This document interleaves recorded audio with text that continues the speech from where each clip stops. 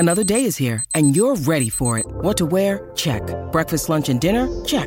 Planning for what's next and how to save for it? That's where Bank of America can help. For your financial to-dos, Bank of America has experts ready to help get you closer to your goals. Get started at one of our local financial centers or 24/7 in our mobile banking app. Find a location near you at bankofamerica.com/talktous. What would you like the power to do? Mobile banking requires downloading the app and is only available for select devices. Message and data rates may apply. Bank of America N.A., member FDIC. You are listening to the Next Best Picture podcast, and this is Brendan Hodges' interview with the cinematographer for episodes 3, 4, 5, and 6 of HBO's The Last of Us, Eben Bolter. You ever kill one? Yeah. Is it hard? Knowing they were people once?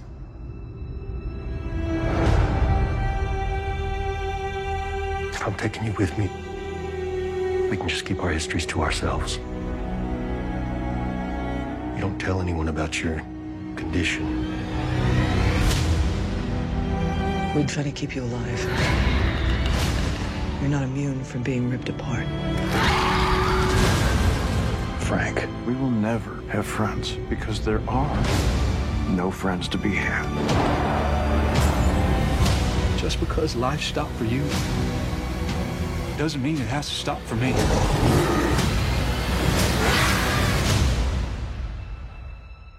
There's no halfway with this. We finished what we started.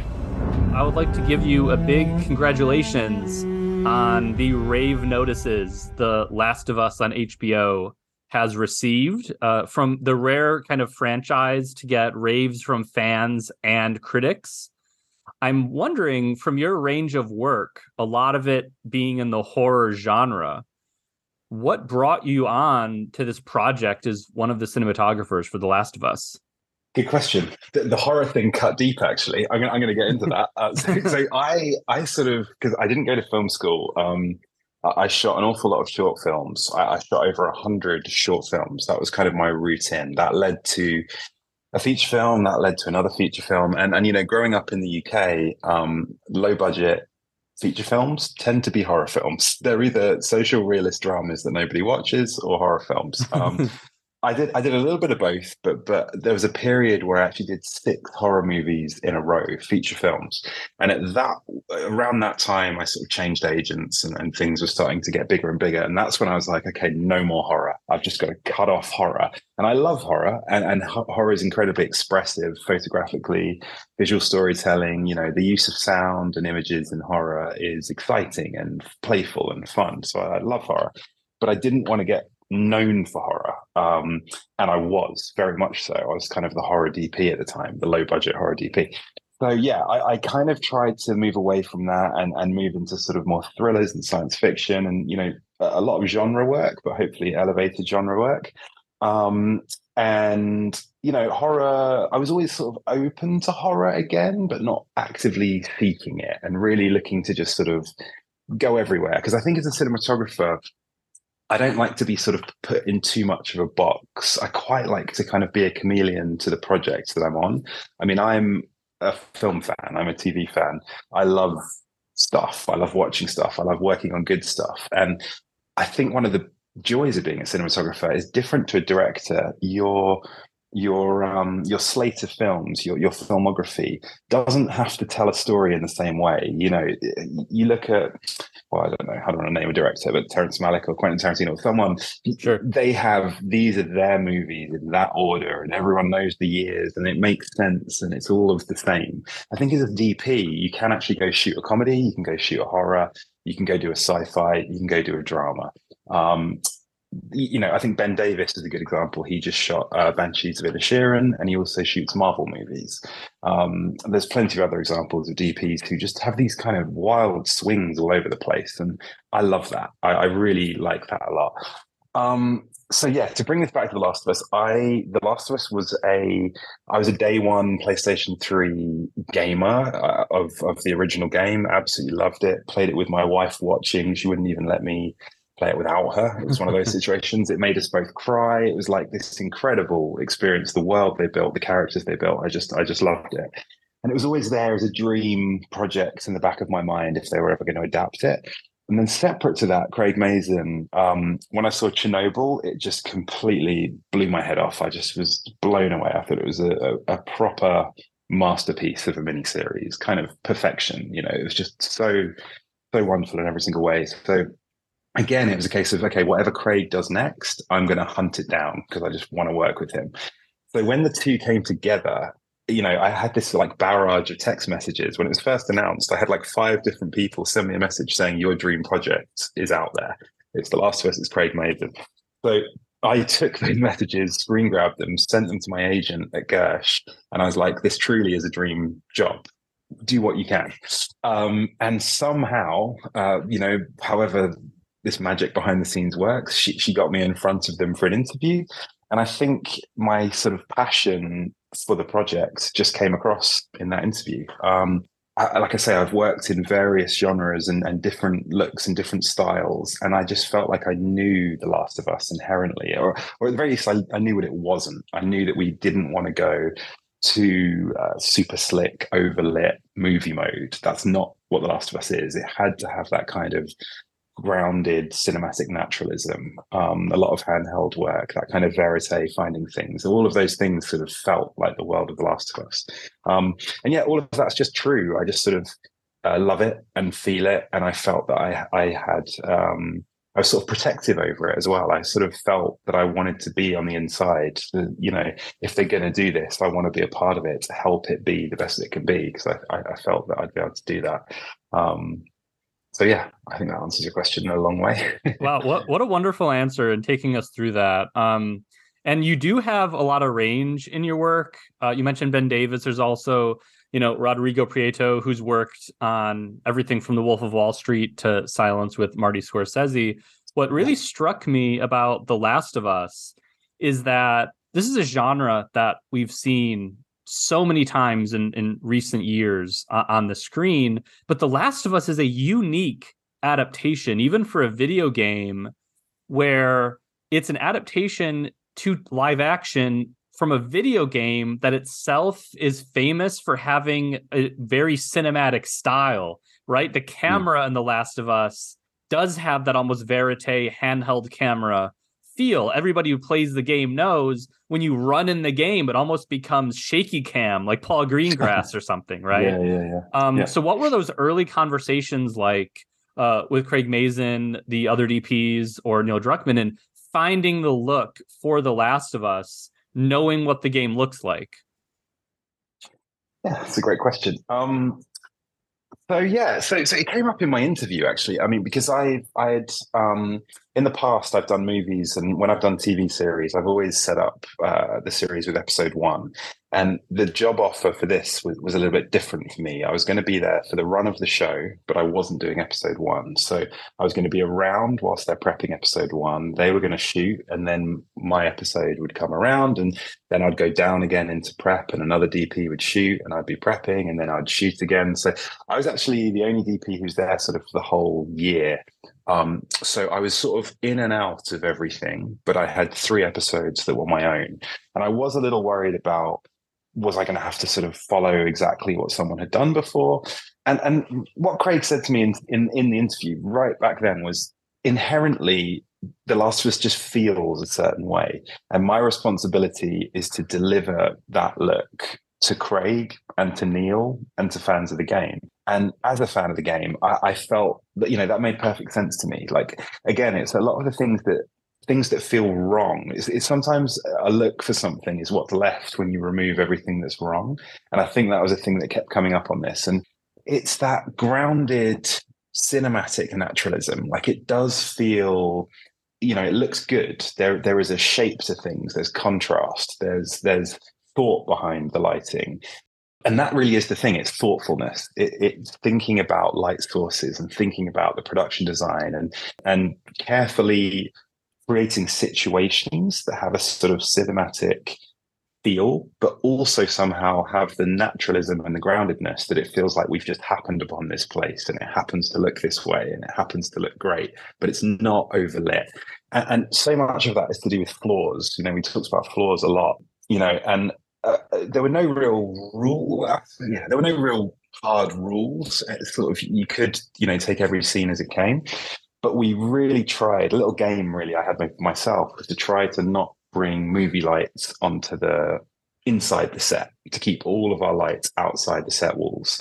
There's obviously lanterns and there's practical lights and things that allow you to cheat. But I really kind of became a bit obsessed with how can I light this room for a wide shot? And they're going to do all of their blocking and have all their conversation. And I'm going to be able to get in there and do their close-ups and do all the shots I need without having to bring in a movie light onto the set and to cheat. And I think having the sort of it's not really confidence, it's just sort of, I don't know, having that as a little game I was playing really just kind of kept things alive to the idea that things can be imperfect. If Ellie is standing in a beam of light and has a brighter face, when we cut to Joel and he's found a dark corner and he's darker, on a lot of projects you would counterbalance those two things. You'd darken Ellie down, soften it a bit, and you'd go to Pedro and you'd put in like a hero light, and you'd do all of these things that so many movies do. But then it would have that kind of glossy sheen. It would have that perfection that we just really didn't want to have. So often we were just leaning into what was wrong. It was like, we should be doing this right now, but it's pretty cool that we're not, actually. And there's a kind of boldness to that, And again, I think it's just so much of it is a feeling. And you just, Craig's so tuned into visuals. Neil is so tuned into visuals. And I know the game really well. And all of us just collectively, you could just point to something and go, that feels lit, that feels fake, that feels wrong, whatever it was. It's very easy to go, that isn't The Last of Us. And again, there's a lot of sort of visual cliches to The Last of Us that we had to be careful of as well, because we didn't want to get too far into sort of, parody, pastiche or whatever. Right. So, dusty light beams, net curtains blowing in the breeze. Like there's a lot of things that are so Last of Us that we had to sort of use them sparingly as well. So that came up a lot. Yeah. And the other thing is that when I first sort of took the job, one of the first things that Craig sent me, along with, I got episodes 1 to 4 as scripts, but I also got a massive Bible, like a Last of Us Bible that Craig had written. And it was just the most glorious piece of literature for me as a fan, just to see how much thought and love and care. And it talked about the world, it talked about the history, it talked about the science, it talked about the characters, but there was a lot in there about the visuals as well. And that was a real touchstone. When I was in prep, I would sort of read parts of that every single day just to sort of really memorize it and know it as well as Craig did. And that was crucial, I think. Yeah. Wow, I'd love to get my hands on that someday. No, no, that's incredible, and it does make sense. And you shed light on something, no pun intended, about how the production design and the lighting seem to work particularly closely on this production. I noticed that there is generally, you said there's no rules, but there seemed to be an emphasis on either natural light sources from outside of camera or like diegetic or in-camera light sources within the frames themselves. And I was very struck by that. And I was wondering what your collaboration was like in terms of the production design specifically in helping plan shots. I noticed that there were it seemed to me that the production design it wanted to give the cinematographers as much opportunity to find cinematic shots as possible. And I was just really struck by how presented it was to create these beautiful images. Hello, this is Gary Chahot welcoming you to check out the French History Podcast. Our main show covers the history of France from the first humans until present. If you liked Mike Duncan's The History of Rome and wanted a similar program covering the land of beauty, culture, and love, we are exactly that. We also host world-renowned scholars who have delivered guest episodes on their specialties, including 18th century pirates, revolutionary booksellers in 20th century Paris, the special friendship between the Marquis de Lafayette and Thomas Jefferson, and numerous others. Learn what you love and listen to the French History Podcast today.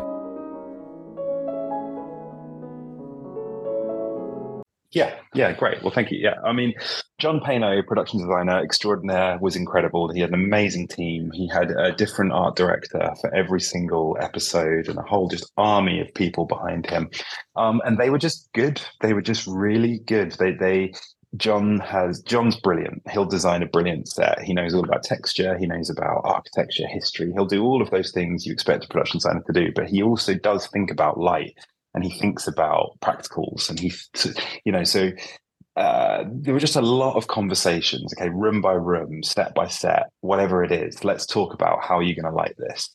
He was very conscious of that. He was very conscious of, most of our interiors are on a soundstage. So there's blue screen or whatever through windows. So there was always the question of what's outside, what's going to be, how do we make this feel like a practical location? How does this feel real? And, the concept art was incredibly useful. They would occasionally 3D model sets. They would build little sets for us.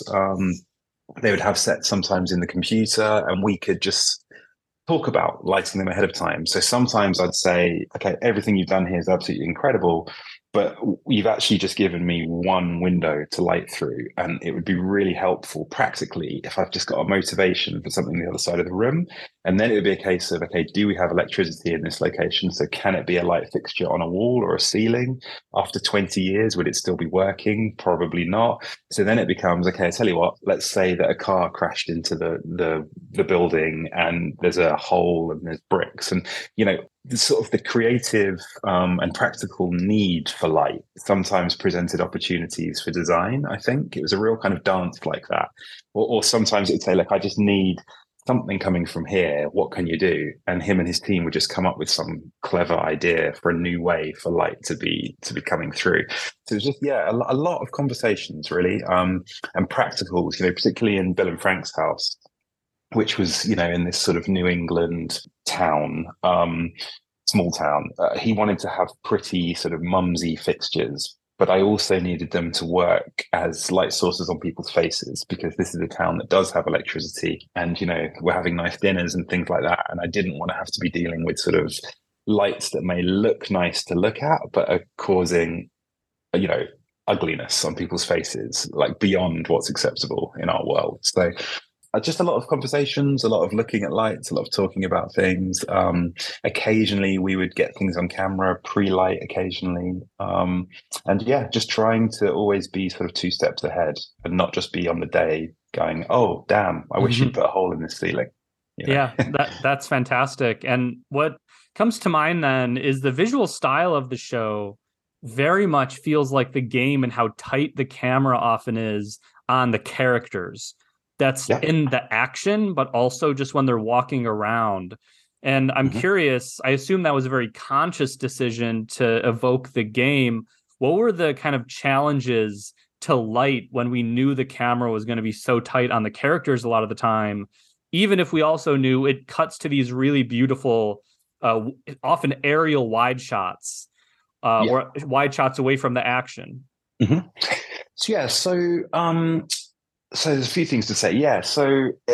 Lighting the space and not the face, as I say. So we'd light the room and not the shot was a big thing. And that did give our camera operators the ability to move around and to, there aren't things that are illegal that you can't see in shot. Everything's good. We can lean into the flaws of lighting. So, normally a camera operator would be like, oh, I don't want to do that because then you're silhouetted or whatever. And I'd say, no, silhouette's great. Let's do it. So there was a lot of sort of liberation to the operators and to finding shots. In terms of sort of the size of those shots, I mean, the game is a great example of visual storytelling. They have great shots, great coverage, great blocking. And we never really set out to sort of copy anything they did so specifically.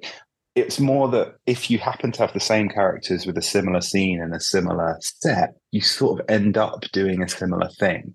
If you're on it, if you're alert to what's happening, Occasionally, I guess there would be a shot like, with Joel and Ellie in a truck driving and they're talking. There's only so many places the camera can be. And we would find ourselves, okay, here is a shot from the game. And it's very close to exactly the same shot. And sometimes you just have to go, do you know what? If we're not doing that, we're only not doing it to not do it. Right. And at that point, you're not really being honest to the story, to the characters, to what's happening. If the game got it perfect, then sure, they got it perfect. Let's do the same thing. That's okay. There isn't like a kind of need to always be better or anything like that. It's just be in the right place.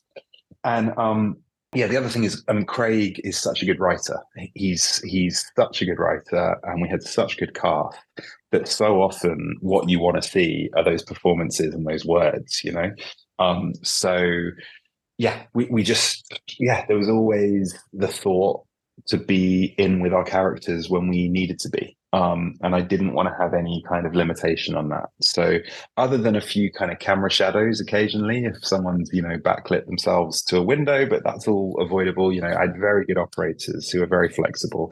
And most, we storyboarded complicated scenes. We storyboarded some of our big action scenes. We storyboarded the things that we had to storyboard.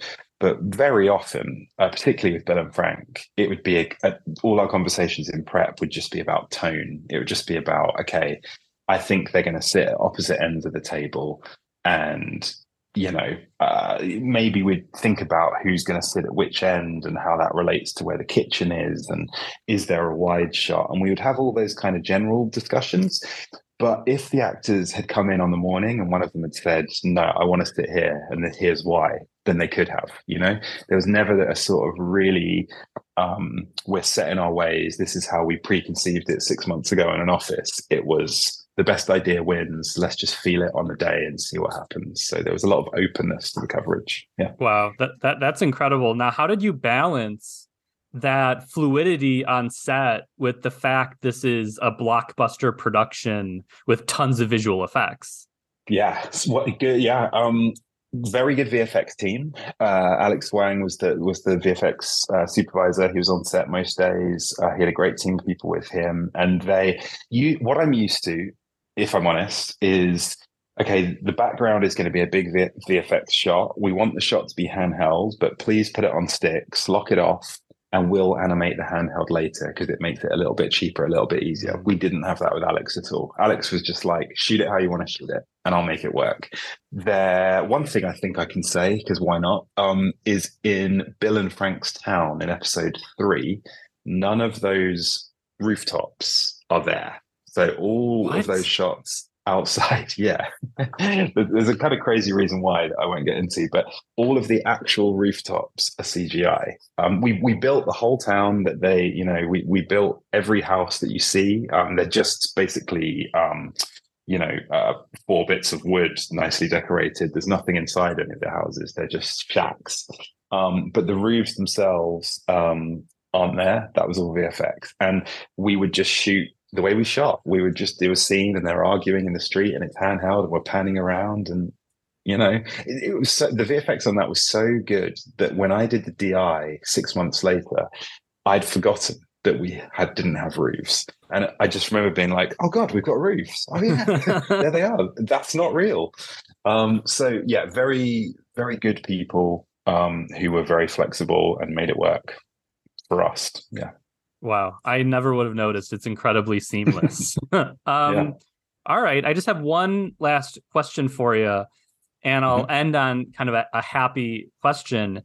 What was a happy surprise that happened on any one of the blocks you had shooting The Last of Us in terms of lighting? Wow. Let me think. Happy surprise. I mean, yeah. So Conrad Hall is one of my favorite cinematographers, and he always talks about happy accidents. And it's something that I'm constantly trying to remind myself, is just to sort of look for the magic. Like, so many things are presented to you for free. Nature itself is so beautiful. You've just got to be open and aware enough to grab it. And yeah, that was a daily thing. We were lucky to carry 3 cameras at all times. So I always had the ability to split one of those cameras or even 2 of those cameras away and just, the sun's doing a cool thing, go shoot whatever, go shoot a thing, go shoot a tree, whatever, So there was a lot of that happening.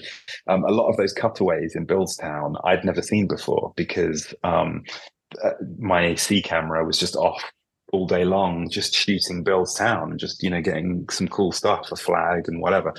So yeah, it was something we were always open to. It's quite difficult to narrow it down to one moment, but I guess the one that did come to mind is when Bill and Frank are eating strawberries. We had planned that scene around magic hour, and we had staged where we had put the strawberry plot. so that how we thought we wanted to cover the scene, the sun would be in the perfect spot to be just sort of backlit and ambient. And to just really go big on that one scene, I'd requested that we have pollen in the air. So I know exactly the shot you're talking about. It looks like magic. That was one where there was just a lot. I myself I'd put myself out there on that one, because I was like, look, we can shoot this whole scene in 15 minutes because we only want to do 2 angles. We can do them at the same time. If we put it here, we'll get really beautiful low sun and it'll feel magic hour and special. And if we can get pollen in the air, it's just going to give it that extra thing. So I really asked the director, the producers, and the actors to take a punt on that, because if you've only got 15 minutes to shoot, you are in that Malick territory of, okay, if we don't get it, we're just going to do it again tomorrow, ? There's no lights on that scene at all. It's just the sun. If a cloud comes over, it doesn't work. And luckily, it all worked. And it's one of my favorite scenes. I think it's really touching. And yeah, particularly actually the SFX pollen, they used feathers. They used really, really small feathers, and using big fans to sort of send them up into the air, and then they drift down again. And there's a lot of skill involved to making those feathers not look like feathers, and making them, be dissipated and not too saucy. And I thought Joel and his team did an amazing job with that pollen, which really gave it that extra thing. So, yeah. Yeah, beautiful answer. Thank you so much for your time, sir. Congratulations again on the series, getting the reactions it has. Your work is terrific, and I can't wait to see the rest of The Last of Us on HBO. Thank you so much. Hey everyone, thank you so much for listening to Brendan Hodges' interview with the cinematographer for episodes 3, 4, 5, and 6 of HBO's The Last of Us, Eben Bolter, here on the Next Best Series podcast. The Last of Us is currently available to stream on HBO Max and has new episodes airing weekly on HBO. You have been listening to the Next Best Series podcast, part of the Next Best Picture podcast umbrella, and we are proud to be part of the Evergreen Podcast Network. And you can subscribe to us anywhere where you subscribe to podcasts. Be sure to leave us a review on Apple Podcasts and let us know what you think of the show. We really appreciate your feedback and your support, which you can also lend on over at Patreon. For $1 minimum a month, you'll get some exclusive podcast content from us. Thank you so much for listening, as always, and we shall see you all next time.